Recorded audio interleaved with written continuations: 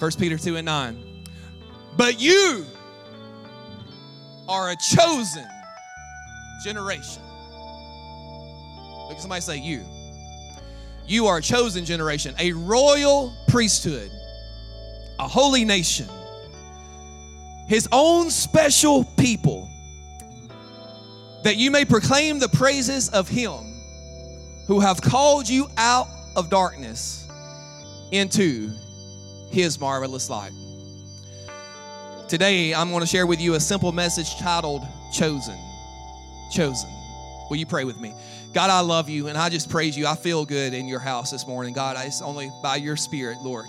We had such an amazing 9 o'clock service, and God, your Spirit is still so strong in here in the 11.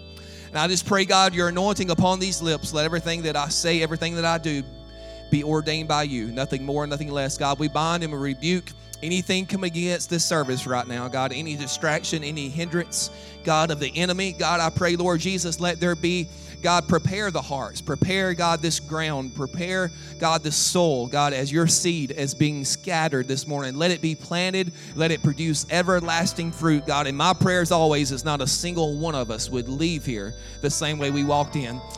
And I give you the praise, the honor, and the glory. In Jesus' name.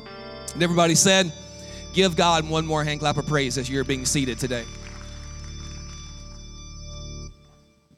So in the Old Testament, God called this nation out from among the people. God called Moses up to him. He said, I want you to tell the Israelites something. And we see this conversation between God and Moses, and this is the beginning of the Old Testament covenant. This is the beginning of the Mosaic covenant, or the Mosaic law, if you will, whatever you want, however how you want to refer to it. And God told Moses, he said, I need you to tell the house of Jacob, I need you to tell the people of Israel that if you obey my voice, basically if you hear my voice and you follow me, if you follow my voice and keep my covenant, you're going to be my special treasure. You're going to be my people. I'm choosing you. I'm calling you out from everybody else, and I'm choosing you. See, if you keep my covenant, you're going to be a kingdom of priests, a holy nation. And man, when I started reading that scripture in Exodus, a kingdom of priests, a holy nation, I'm like, wait, this is Exodus 19. This isn't 1 Peter 2 and 9. But this is familiar. And so, man, I began to dig, and I would pull one thread, and then another thread would come up, and talking about a chosen people, and God calling people and choosing people. And we all know the story of the Israelites. I mean, these children of Israel, guess what, man? They went through this cycle, did they not? They would serve God, they would worship God, and then they would start, compromising with certain idols, and then they would fall away from God, and then they would get in bondage, and then God would raise up a deliverer, and then they would be delivered, and they would worship God, and then the cycle would what? Start again. We all know that story. I'm not going to preach and harp on that this morning, but I want to make a point to you this morning. You get to this New Testament scene, this scripture in Luke that we just read. And Jesus is calling out some people. The scripture says that Jesus called out his disciples, his followers. And from this crowd, from this group of followers, from this disciples, he chose 12 to be his apostles. Now, what's so important about this, Pastor? Well, here's what I see important. Here's what's interesting to me about this list of characters that Jesus not only called, but he chose. See, these lists of people that he called out, in this list, you have a tax collector. Now, I don't know about you, but when I read the Bible, tax collectors are not people that you would just want to get caught hanging around.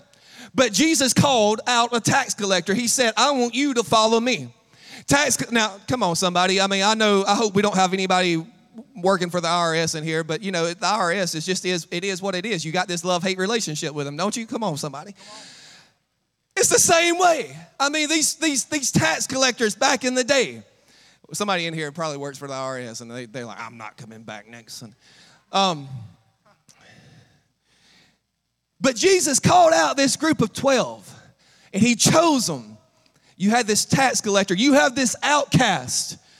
I mean, you think about it. You had these brothers, and one of them was actually called the lesser. They had the two same names, and one was called, how would you like to I mean, you know, you're the 12 disciples, but hey, I'm the lesser. I'm the lesser. That's my brother over there. He's the greater. I'm the lesser. I mean, you think about it. So you had these outcasts. You had a tax collector. You had this hot-headed, foul-mouthed fisherman who was ready to cut somebody's ear off at the drop of a hat. He was ready to pick a fight. You better not cross him because he's gonna throw in some bows at somebody. Come on. And so you had all these, and think about this. You had tax collector, outcast, hot-headed, foul-mouthed fisherman, and then you had, topping off or rounding off the list, you had the betrayer. Oh, wait, you had a doubter too. Pastor, what are you saying? So you had a tax collector, you had outcast, you had a hot-headed, foul-mouthed fisherman, you had a doubter, you had a traitor. What point are you trying to make this morning? I'm telling you, these are the people that Jesus not only called out, but these are the people that Jesus chose. And see, I don't know if that does anything for you or not, but it does something for me this morning. It gives me hope, because if Jesus can use a bunch of messed up, jacked up people like these list of people, I don't know why in the world he can't use me and you. You say, Pastor, I don't know about you, but see, here's my, maybe I just need to preach to me this morning. See, I was messed up. I was jacked up from the floor up. I didn't have my ducks in a row, and I don't know, maybe you got all your ducks in a row this morning. You got your tie all, whatever. But there was a time in my life I was at my lowest low. There was a time in my life I was running from my calling. I was running from God. I was running from my church. I was hiding from my mama and daddy. I was hiding from my pastor. But my God called me, and he chose me, and he brought me up out of my dark. See, in this same story in the book of Mark, I was actually reading in the book of Mark, and then I started studying. This same story is in the book of Mark and in the book of Luke. But something significant in the book of Mark, too, that I want to point out. If you read the same story in the book of Mark about Jesus choosing his 12 disciples, Mark goes into greater detail. And Mark not only lists the names of the people that Jesus chose, but something very significant is stated in the book of Mark. Mark says that Jesus called these, he chose these, and he gave these people power. He gave these people power to preach, to heal the sick, and to cast out demons. It's about to get real up in here. Look at your neighbor and say, it's about to get real. See, I want somebody to know today in God's house that you've got power living on the inside of you.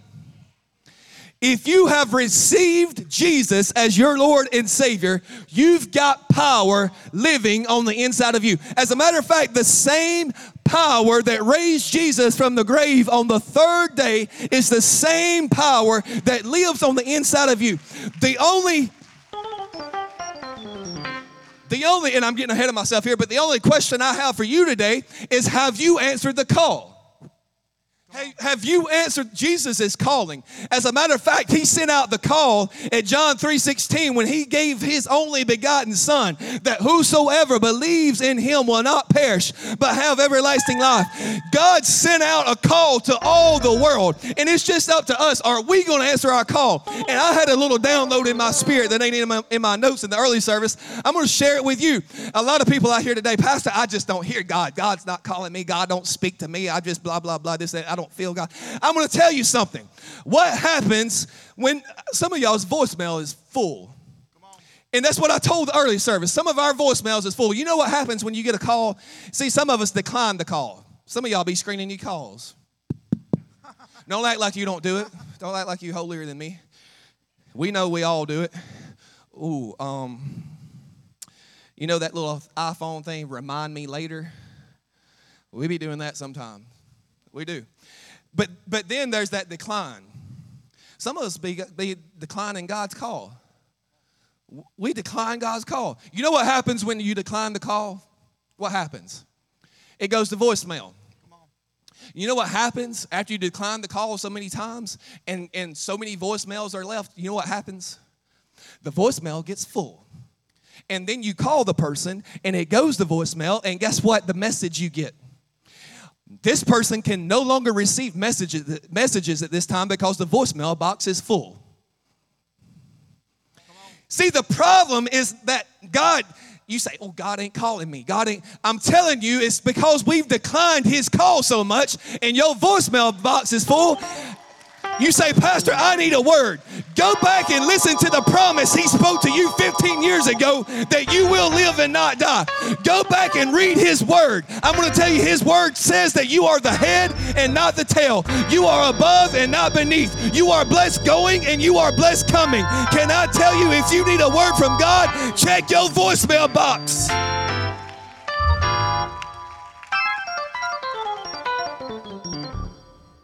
That was for free. The Bible teaches us that all authority in heaven and on earth has been given to Christ, who is head of the church. But here's the kicker. Jesus has delegated that same authority to every believer who has answered that call to follow him. That's why when people come to this altar for prayer, I get these people, they come up for prayer. What you need prayer for today? My toe hurts. I'm just making up something.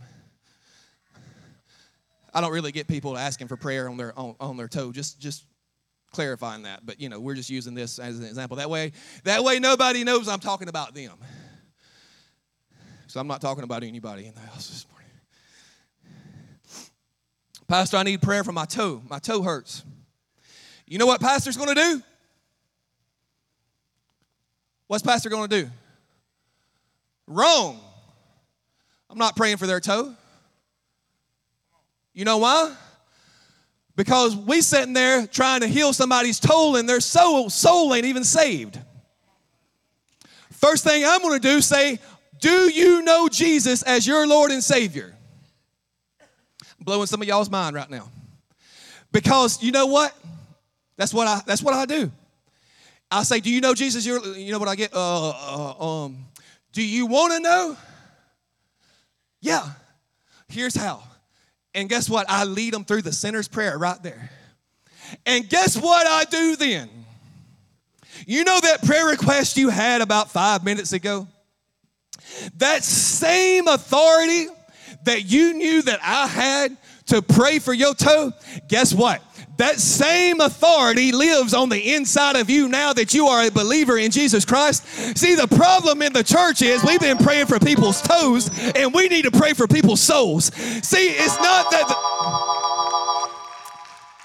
that I don't want to pray for people, but the best thing I can do is not pray for you. The best thing I can do is teach you how to pray.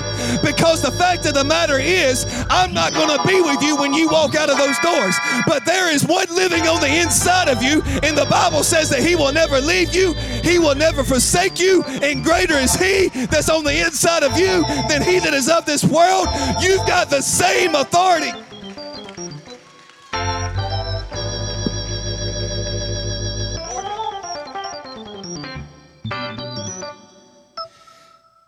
Have you received Jesus as your Lord and Savior?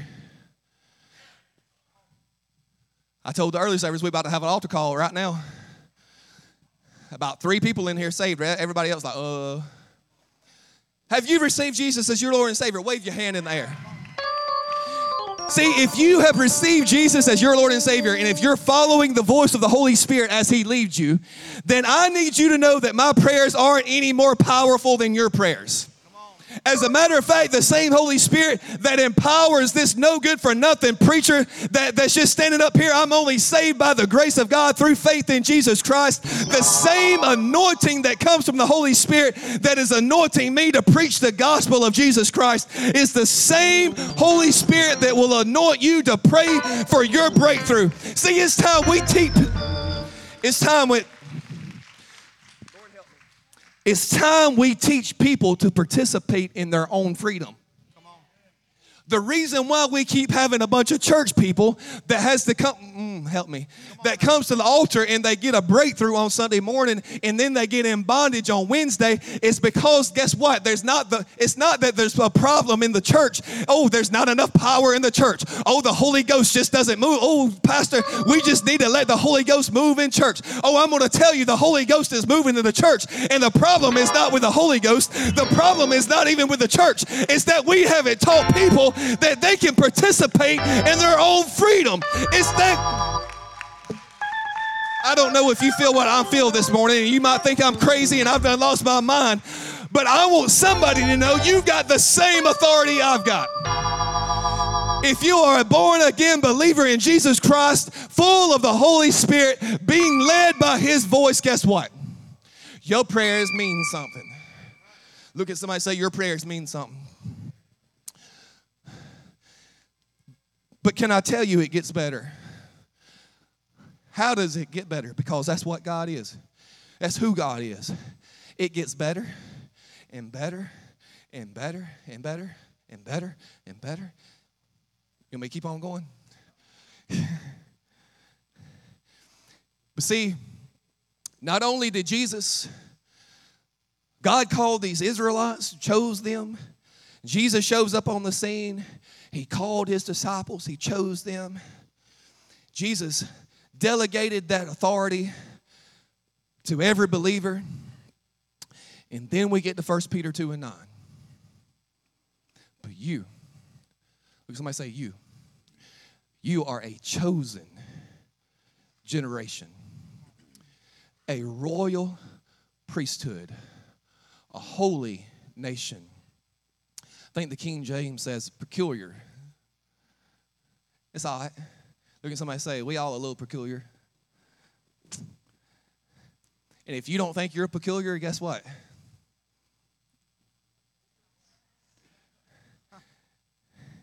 Everybody's thinking of that peculiar person right now. What you don't know is you can't think of anybody everybody's thinking about. No, I'm just...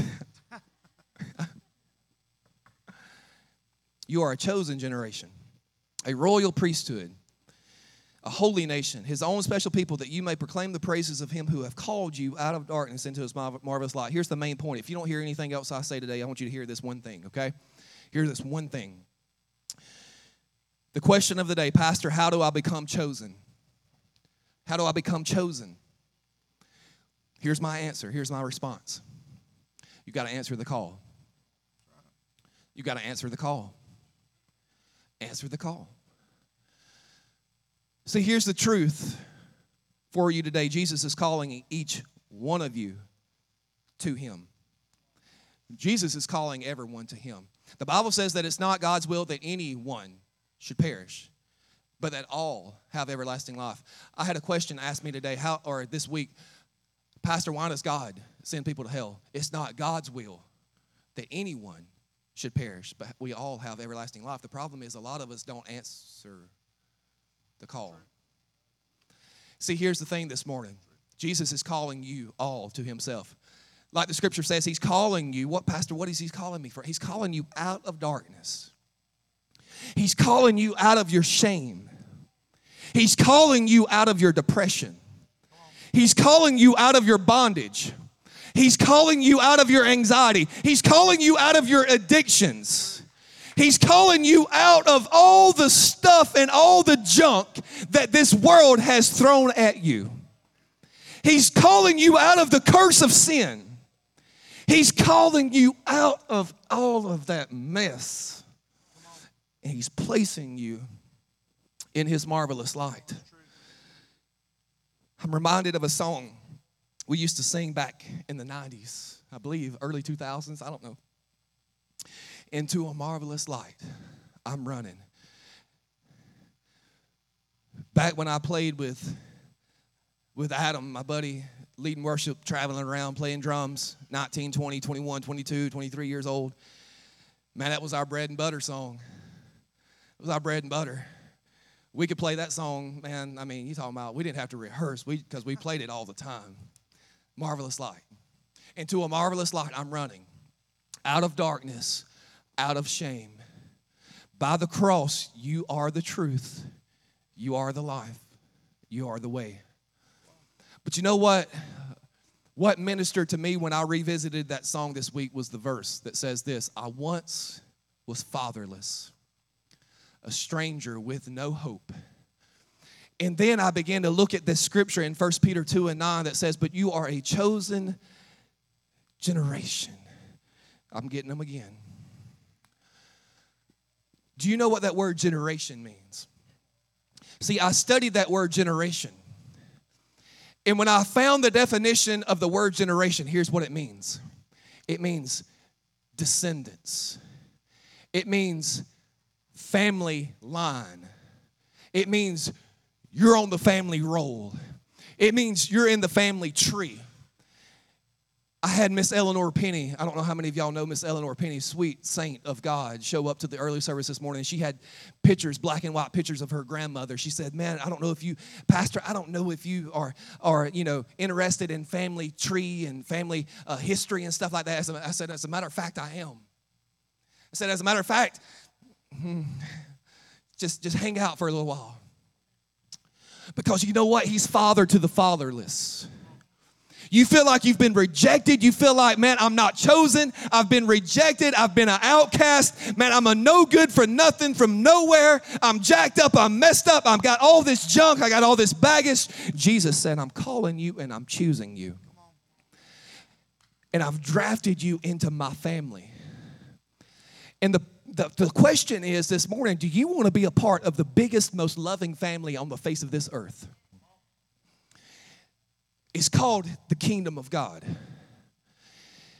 Because when you answer the call, you become a son, you become a daughter of the Most High God, co-heirs with Jesus Christ. And if that don't convince you that you're chosen, then nothing will.